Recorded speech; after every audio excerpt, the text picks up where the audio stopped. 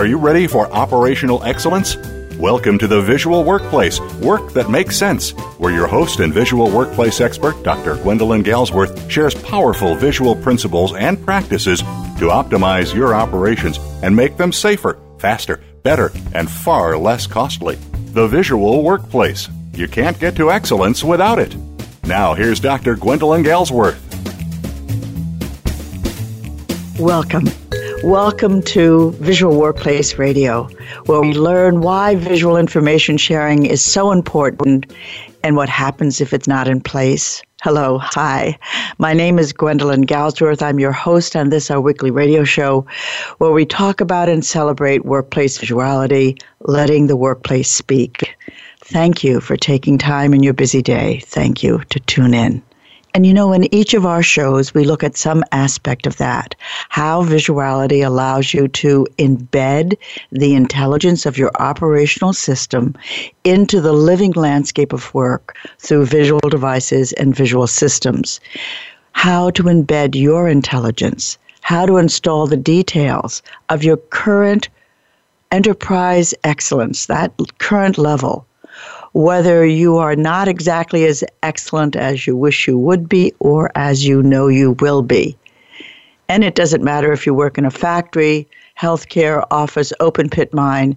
Visuality is about sharing information, embedding information. And when you embed information, you embed behavior. And when you liberate information, you liberate the human will. We'll be talking about that on today's show. And the reasons for it are, well, stunning. First of all, you get great bottom line results. We always see a 15% increase in productivity, even in lean plants. Improvements in safety, cost, quality, on-time delivery. And we see splendid, growing cultural alignment, a spirited and engaged workforce. And you know what else? I count this as the third sterling benefit.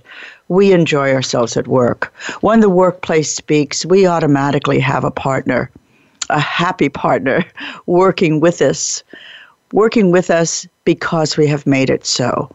And we can flow. As my great friend and ace machine operator, Raquel, has said, we can do the dance of work. We do the dance of work. Oh, wonderful. So welcome. Welcome. And you know I left you in terrible suspense at the end of our last show, didn't I?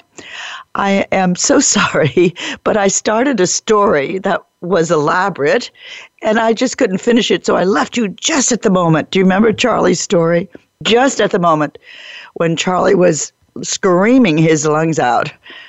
I promise not to scream into the microphone, but I will share the stunning detail.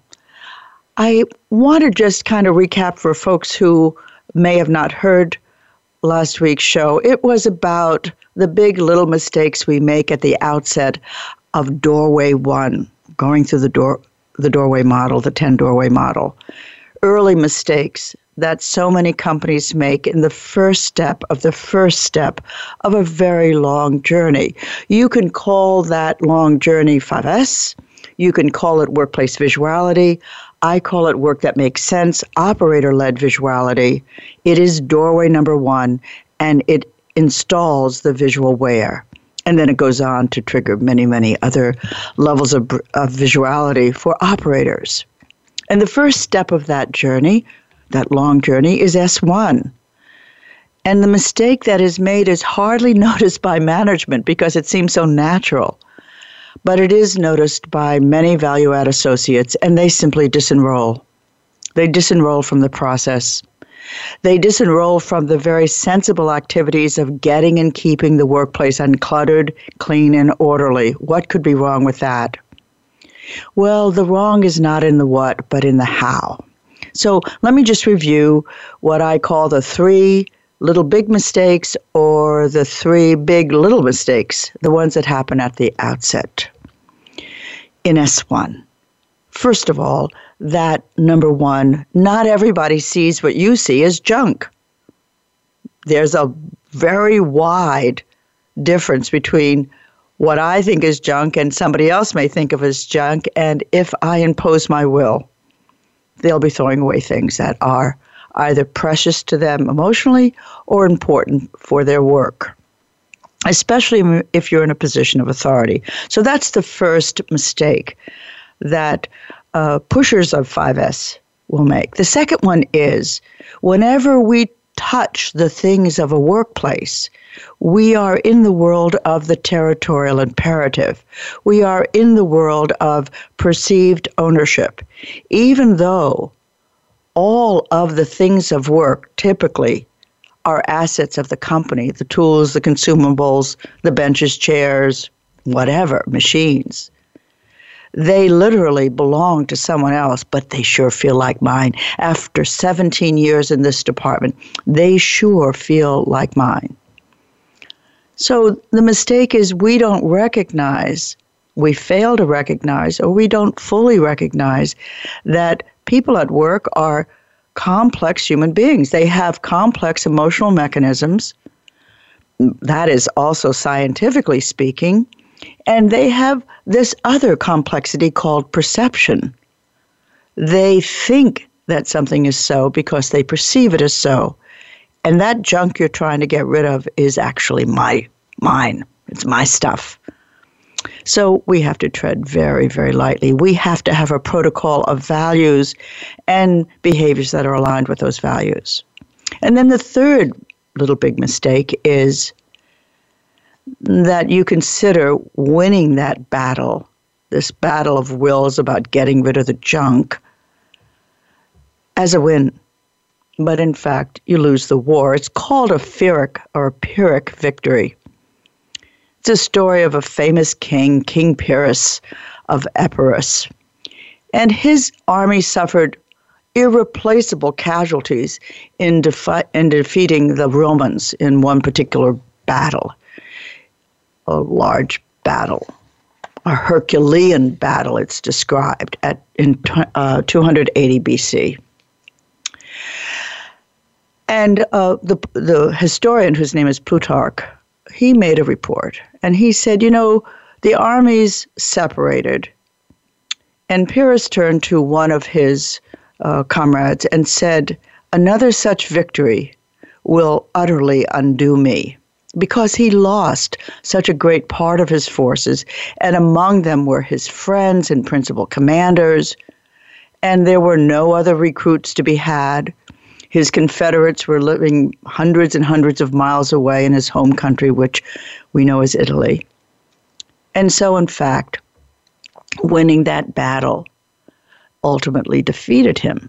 It's when a victory inflicts a very large or even devastating toll on the victor, which is really just about the same as defeat. So when somebody wins a Pyrrhic victory, there's a heavy toll, and it negates any sense of achievement.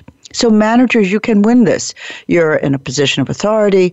You're in a position of power. You can exert your will. You can make your employees do your will. Throw the darn stuff out. Get rid of it, period. And when you do, their commitment and investment goes with it. And I think most of us know this now. This may seem primitive to some of the listeners who are far beyond this point. And the point that I want to make in this episode and in last episode is be careful with the start of the journey. It may seem like the first step, but it is also a step into a value stream or a values stream that will demonstrate to those who are watching how the rest of the journey is going to go. Let me add to the three big little mistakes another set of three. I call them the three immutable rules of S1 principles. And they're pretty simple. We went over them last week, but let me just scan them. First of all, except for very personal items, everything, the premise is everything belongs to the company. It's an asset. And because it's an asset, it doesn't get thrown away. It doesn't belong to you to throw away. And this is the important part. It gets removed from your value field. And managers, all you're asking, and if you frame it in this way, it will both make the request more gentle, but also more logical. Remove it from your value field. Don't think about throwing it away. Think about removing it, putting it into a red tag corner. The second rule, immutable rule, which is a little bit of a surprise to some people, never throw anything out. Don't throw it out. It doesn't go in the trash. And managers, this is for your protection. It is also for the protection of your employees. Not everybody knows the value of everything, and so they cannot determine to throw something out unless they know its use intimately now, in the past, and in the future. So you have this rule. Don't throw it out. Again, just remove it from your value field. And the third is the majority does not rule. Or the flip side of it is don't use red tagging to vote. Voting when you're trying to build culture is a mistake. You don't have to go through lengthy consensus and have a discussion about whether or not we should keep this bucket of rags, or in the case of one group, an old refrigerator. You don't vote. You simply say what color trumps the rest. So if you've got many reds and one green, green trumps. If you have many reds and one yellow, yellow trumps. If you have many yellows and one green, green trumps. Do you see? So you're not throwing it out. You're not voting. You're treating every item as an asset and implicitly valuable. And you're not getting tangled up in making S1 a power struggle. Because, in fact, S1 has a powerful purpose. It can, used along these guidelines and ones that you will add to it, build employee involvement in the improvement process and in your 5S. It's not difficult. It's not complex. The 5S tasks are low-cost activities that make sense. They have tangible results. Just be careful with the value system. You don't have to push. If somebody doesn't want to play, then let them grow into the role. If they do harm, of course, then your HR takes over, your HR policies. If they want to do harm or sabotage or use bad language repeatedly, not just in a fit, but as a kind of habit or hammer, then you know what to do. But 5S actually should build a good feeling and can build a good feeling. So I was telling you about Charlie, this story that is an actual true story, and it was a very pivotal one for me. It didn't have a pleasant ending, but there was a great deal that I learned and the people around me learned. We were unprepared for it. Charlie worked for Hamilton Standard. He was not a happy person, but he did outstanding work.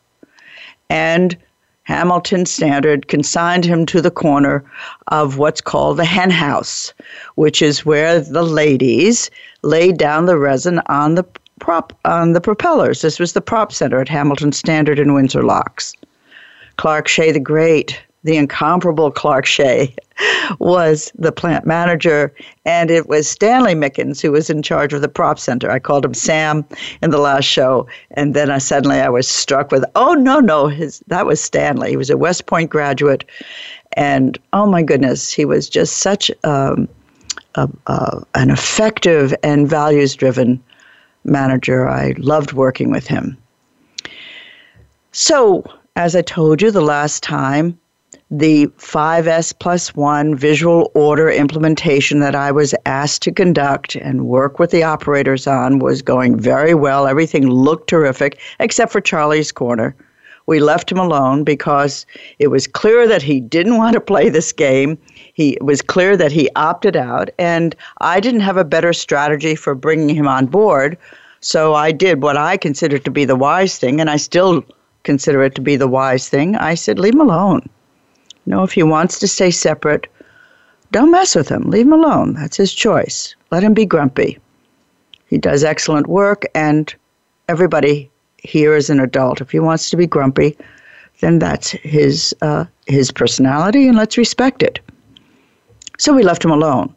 And then, if you remember, the plant was under threat. The plant was going to be closed in 6 months, 3 months, 4 months if it didn't get a big contract, and that was set at something over $3 million or over. And lo and behold, Colonel was walking through, assessing the plant, and came to the prop center, and he saw this visual indicator, a standing sign that showed the unit before it went into final machining in a Mendeley, big, massive machining center, and what it looked like when it came out. And he looked at that, and he turned to Stanley. Stanley told me about it later, and he said, you know what? I'm going to give you guys the contract. You've got the same cost, the same quality, the same process as your competitors. I've seen them already, but I feel smarter here. That visual standing sign informed the colonel. He felt smarter. He felt connected. He said, I'm going to give you the contract. You know what? Fireworks, firecrackers, hoots and hollers, and oh boy. And corporate, UTC, United Technologies, found out about it. They had plans to sell the plant. They were looking for the highest bidder. They were going to use the ground. This is right near the airport in Hartford. And they get the call that you asked us to do it and we did it, and now you have to keep your promise. And they were caught. So the marketing guy was coming on. The call came in on Wednesday that the VP of marketing was going to come down and look at the plant and get the story. How did this happen? Clark got the call. And he said, Stanley, would you please make a presentation? And Stanley turned to his steering team, which was and is, if you follow that model, made up of shop floor associates who are like internal consultants. They're a really tight team of ace visual thinkers. And so it was at Hamilton Standard in the prop center. There was Harvey, remember their names since the last time, Cynthia, Iago, and Ondine, 4 members. And they took on the task, and on Thursday they met, and they said, well, this is what we're going to do. We're going to do this, we're going to do that. And they had their eye on Charlie's area. They wanted to make a before and after video. So on Friday, they went over to see Charlie in the corner of the hen house. Excuse me, Charlie, he was working. We have this great idea. You heard what happened. The plant has been saved.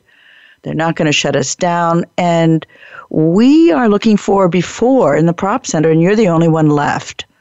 Could we make a video? He was very polite. Harvey was this tall drink of water and just such a nice guy. And could we do it? And then you don't have to worry about it. We'll just turn everything visual. And on Monday when you come in, you're going to like it a lot. Harvey in particular had his eye on Charlie's rickety-rackety table that was pretty much held up by the machines on both sides of it. It was really hammered together. How about it? What do you think, Charlie? And Charlie looked at Harvey and said no. And Harvey was taken aback. So Cynthia came forward. She said, come on, Charlie, I've known you for 27 years. Come on, you could do this for us. It would help. Come on, Charlie, what do you say? And he didn't even look at her. He just said no. And Iago was going to go in for the 3rd time, and Harvey said, no, listen, no is no. Thanks, Charlie. We'll see you later. Let's do plan B. So they huddled together. We went back to a meeting room, and they kind of lined up plan B for Monday. It was late in the day on Friday. And got their ducks in a row and said, okay, we'll do this on Monday and we'll be ready to present on Tuesday. They were a really high-performing team, a great, great human beings. And everybody checked out. Everybody clocked out, including Charlie. Only Ondine, Iago, and Cynthia stayed. They had plans. They were going to surprise Charlie. And so they took their before video of Charlie's corner, his area, and then they began to do their transformation. And the first thing they did was to throw the rickety-rackety table into the dumpster and then do other things with the steel table in place. And they made it highly visual because they knew how, they knew the principles, they knew the protocols. It was transformed in a matter of hours. Went home so happy, can hardly wait until Monday. Charlie's going to be so surprised. I bet we're going to see him smile. Boy, were they wrong. So Harvey told me the rest of the story because I wasn't around. I came by once a month. And he told me the rest of the story. He said, so I came in on Monday morning. It was 6:25. This is where I left it off with you guys. Punched in. And as I punched in, I heard this terrible sound.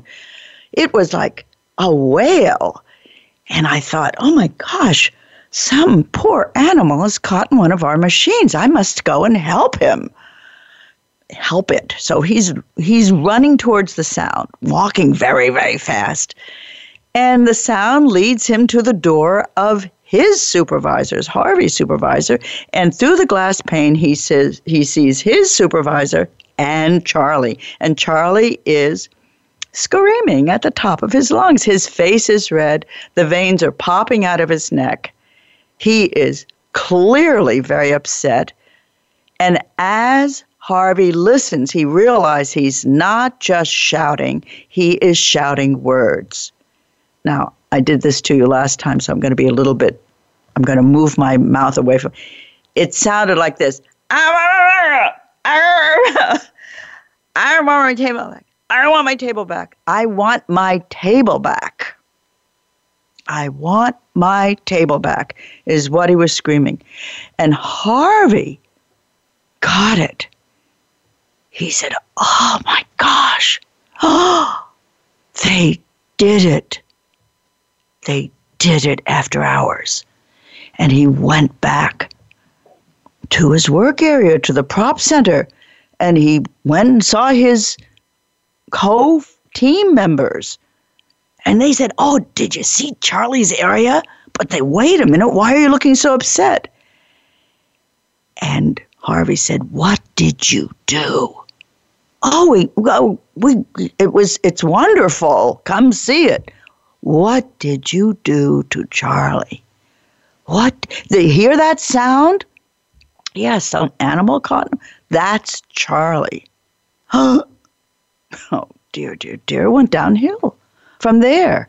I came by I think I was there about a week later and met with the steering team, and they closed the door. It was as though there was some kind of black cloud in the room, dark, somber. I said, what's going on? I could feel it. What's going on? Well, we kind of did something that we thought was a good idea, and it turned out to be a really not good idea, and I wonder if you could help us kind of make it better. And they told me this story. And I looked at them and I said, I can't help you.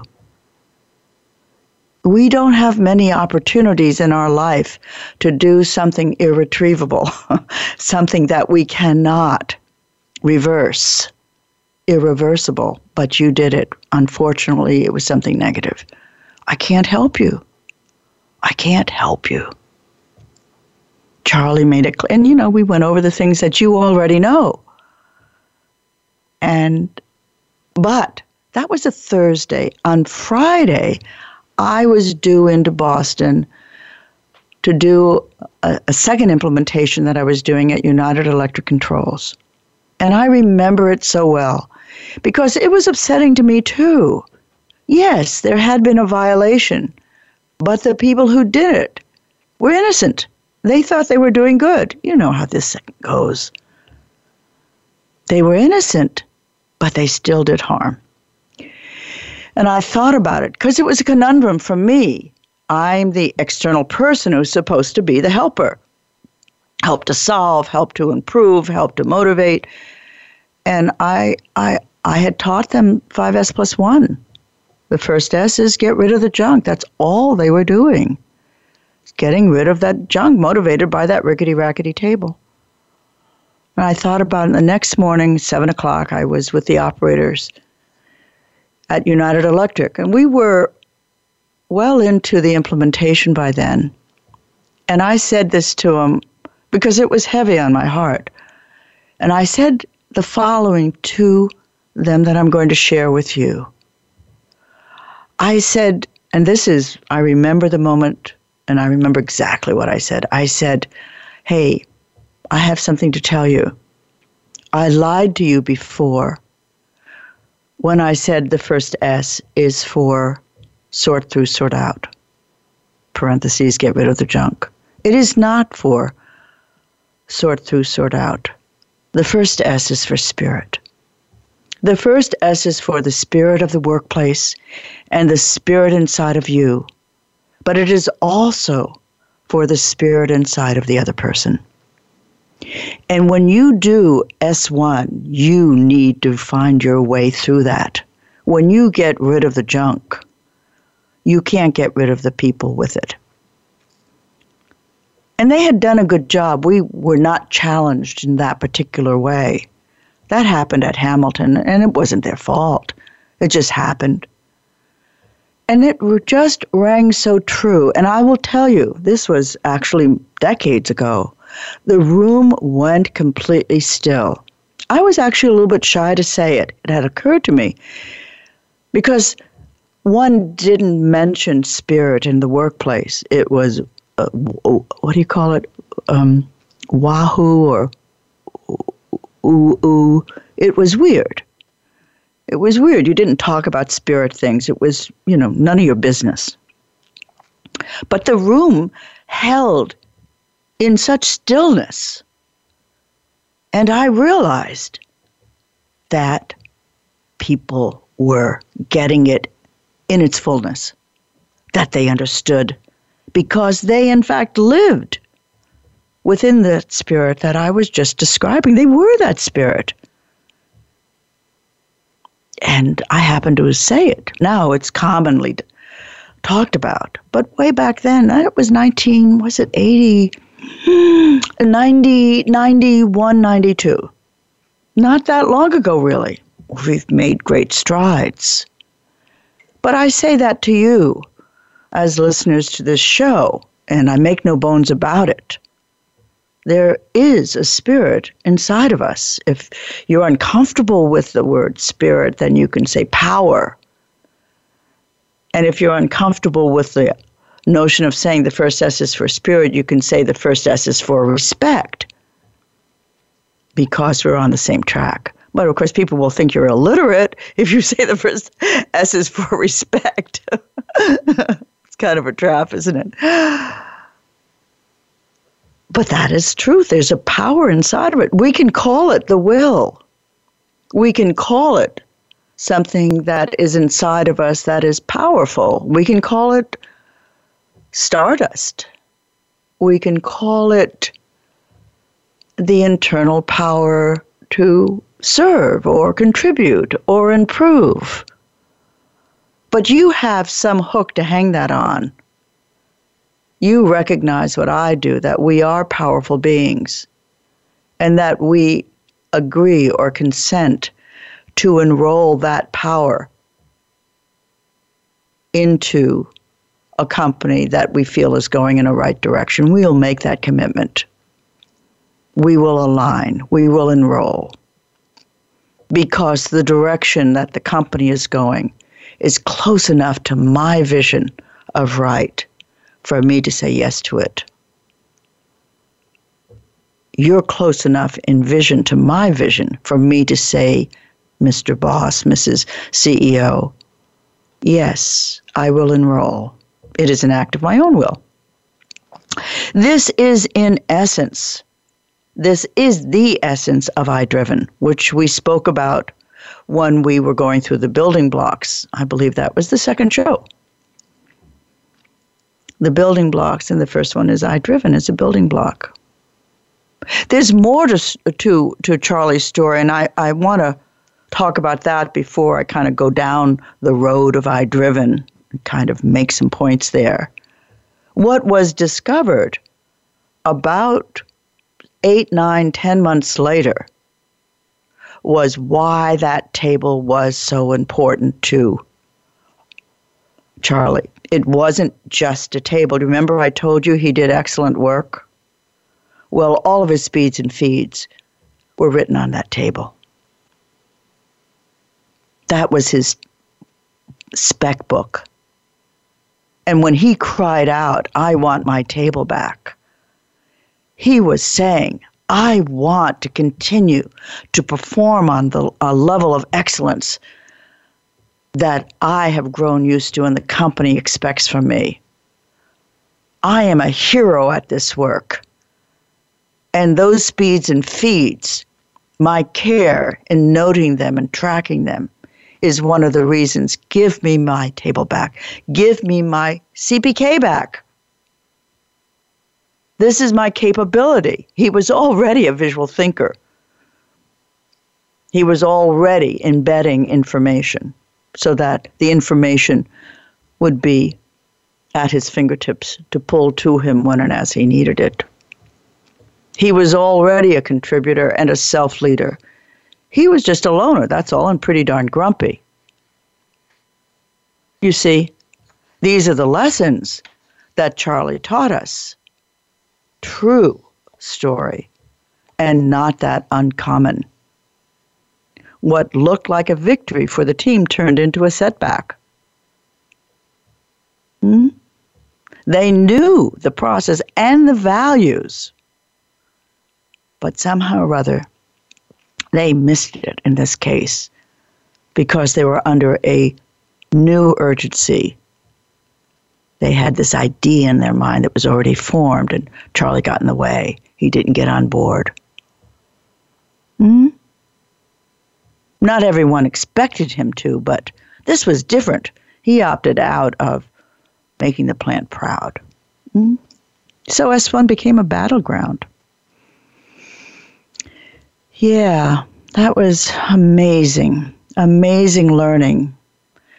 And you know what? When it happens to you directly, I mean, it makes a great story, I know. I love this story because it vividly illustrates what is almost impossible to teach. But man, when you have to live that story and live with the repercussions, and I was one removed, the story is hard. It's hard on the heart.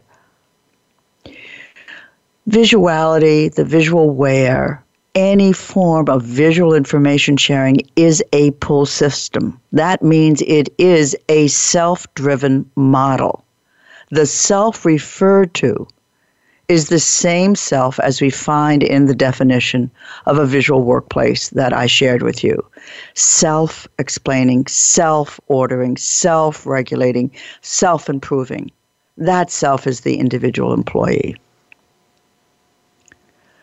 Letting people keep what is for them their cherished or needed items will not ruin the visual initiative. It won't even slow it down. On the contrary, it usually accelerates the rate because those who normally work against the momentum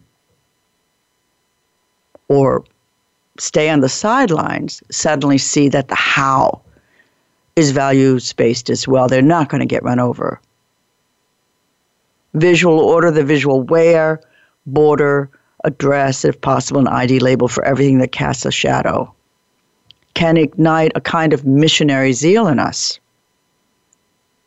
Managers who sometimes tire of process-oriented improvement hear about 5S and declare a war on junk, kamikaze style. Get rid of everything in the area that even looks like clutter. And the area empties fast. And then Charlie's story in various versions gets played out in companies all over the world. And many times, the learning that comes out of them is missed, limited. People walk away permanently angry, for example, at Charlie, self-righteous in their belief that they did the right thing. That could happen. And then they get stuck on a bumpy road. Adversarial implementation. This my way or the highway approach will not build the kind of participation you need to achieve the visual where people actually own the functions of their workplace. We'll go into detail about work that makes sense, which is the evolution of the 5S lessons and learnings I had in the 1980s. It's evolved into something quite formidable and dazzling and fabulous. It's the first step of a long journey, and the journey is to achieve a workplace that speaks. That's not just the visual management part. Visual management is a subset of the visual workplace or workplace visuality.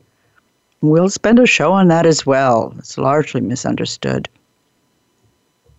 But we're talking now about doorway number 1 and the work of S1. It is and it should be open to all. It can become a proving ground for the tasks and the transformation that comes later. But you fail in S1, and the implementation can develop a limp that will always encumber it, especially if you follow up and kind of enforce it through audits. Difficult for me. Very difficult. But succeed in S1, and your deployment will gather momentum and become a channel for not just cleaning up the workplace and deepening the safety and lowering the cost, but it will be a channel for developing people and opening up their spirits, and the benefits go straight to the bottom line. I think of another story. I have several stories I could pull up here, but I think about a man that I met in Texas at a big aerospace manufacturer. And I want to kind of tell this story the way I digested it. It's about the social fabric of the workplace, the work culture. When it's out of balance, if you don't make a substantive change to the culture, no implementation, no methodology, however excellent in form and intent it may be, will be sustainable. And isn't that what you want? Don't you want your efforts, and for example, your 5S to be engaging and sustainable? There's a change that must begin at the level of, in my experience, over not these many years, but these many decades, is that change begins at the level of the employee's sense of self and his or her place in the world, within the enterprise. I think about a book written by Charles Dickens. He wrote The Christmas Carol. He also wrote David Copperfield. And that novel, David Copperfield, begins with a really important moment when David is pondering his young life. He's walking along, and in the quiet of his heart, he asks, will I be the hero of my own life? Will I be the hero of my own life? And over the next 400 pages, David proceeds to discover the answer to that question in the trials and adventures of becoming a man in 19th century England. David's question is our question. Though quietly forgotten, as we grow older, you know how that goes. When each of us was young, that was the question in our hearts. Will I be the hero of my own life? It may have been worded somewhat differently. It may sounded more like, what will I be when I grow up? And deep in the mystery of our childhood, and then of our adolescent heart, was a profound belief that whatever it turned out to be, that hero, I would be excellent at it. That heroic effort, my contribution to the world, I will excel. I will make something of my life. I will be its hero. And I had an experience of this.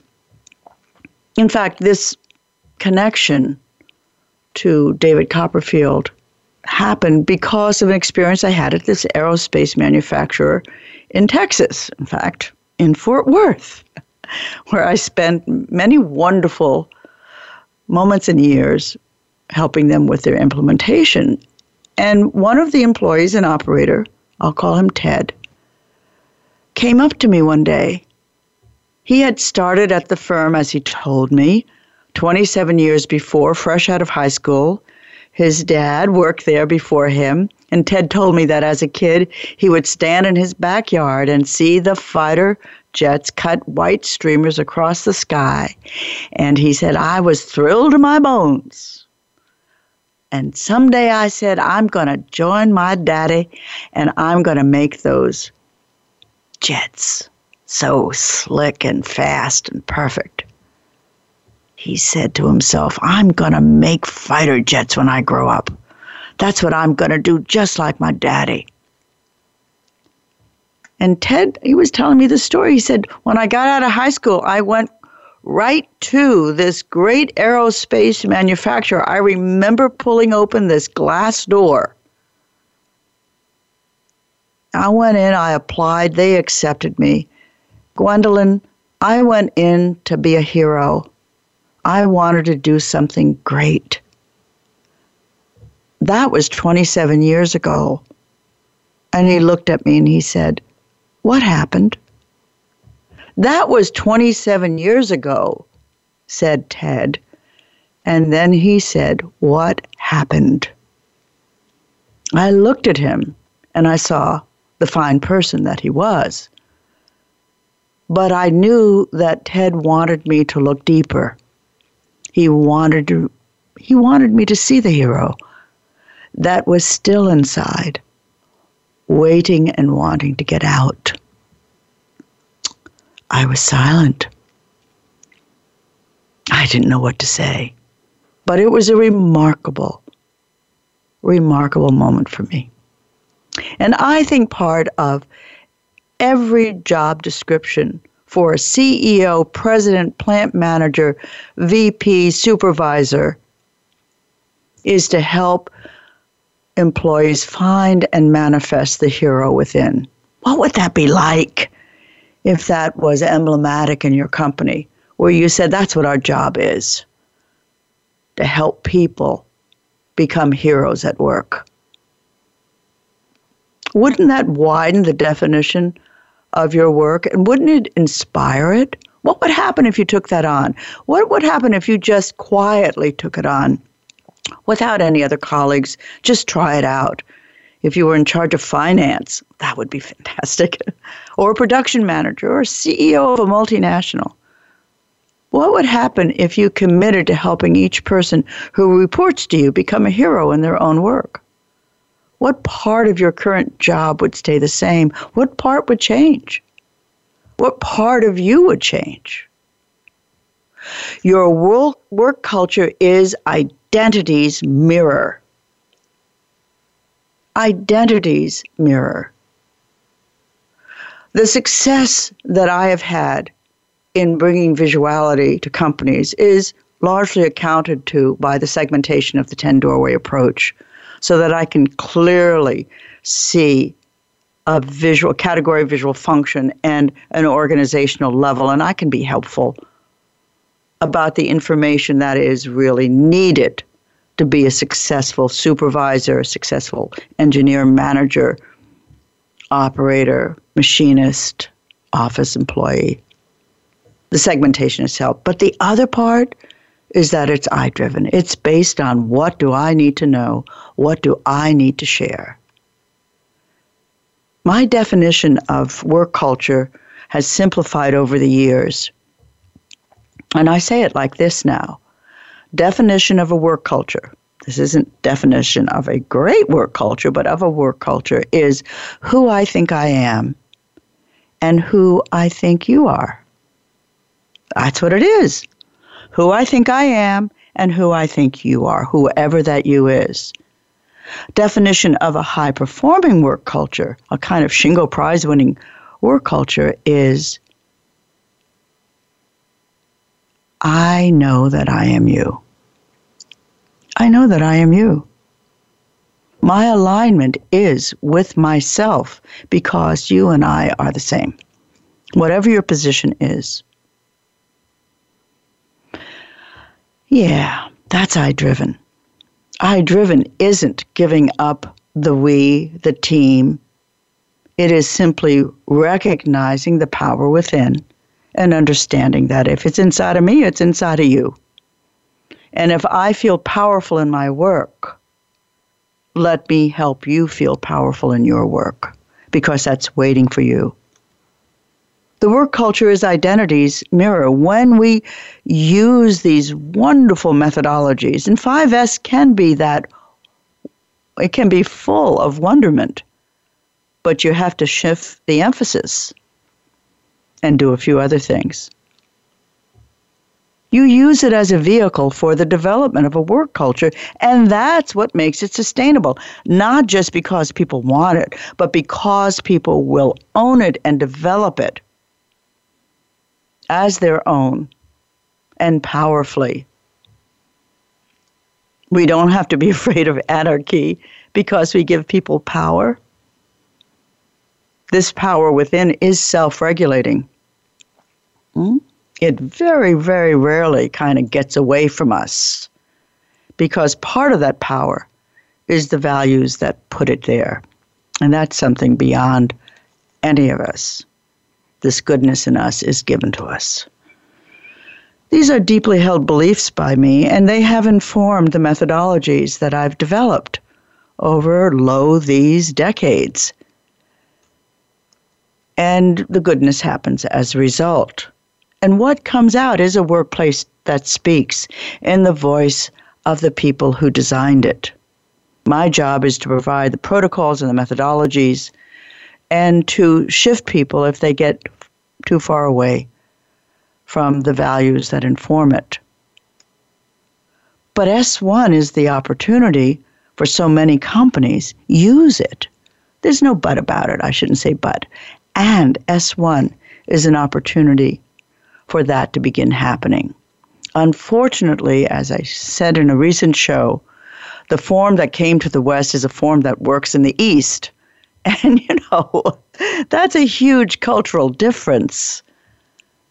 So any kind of struggle around 5S may be just because some shift needs to be made.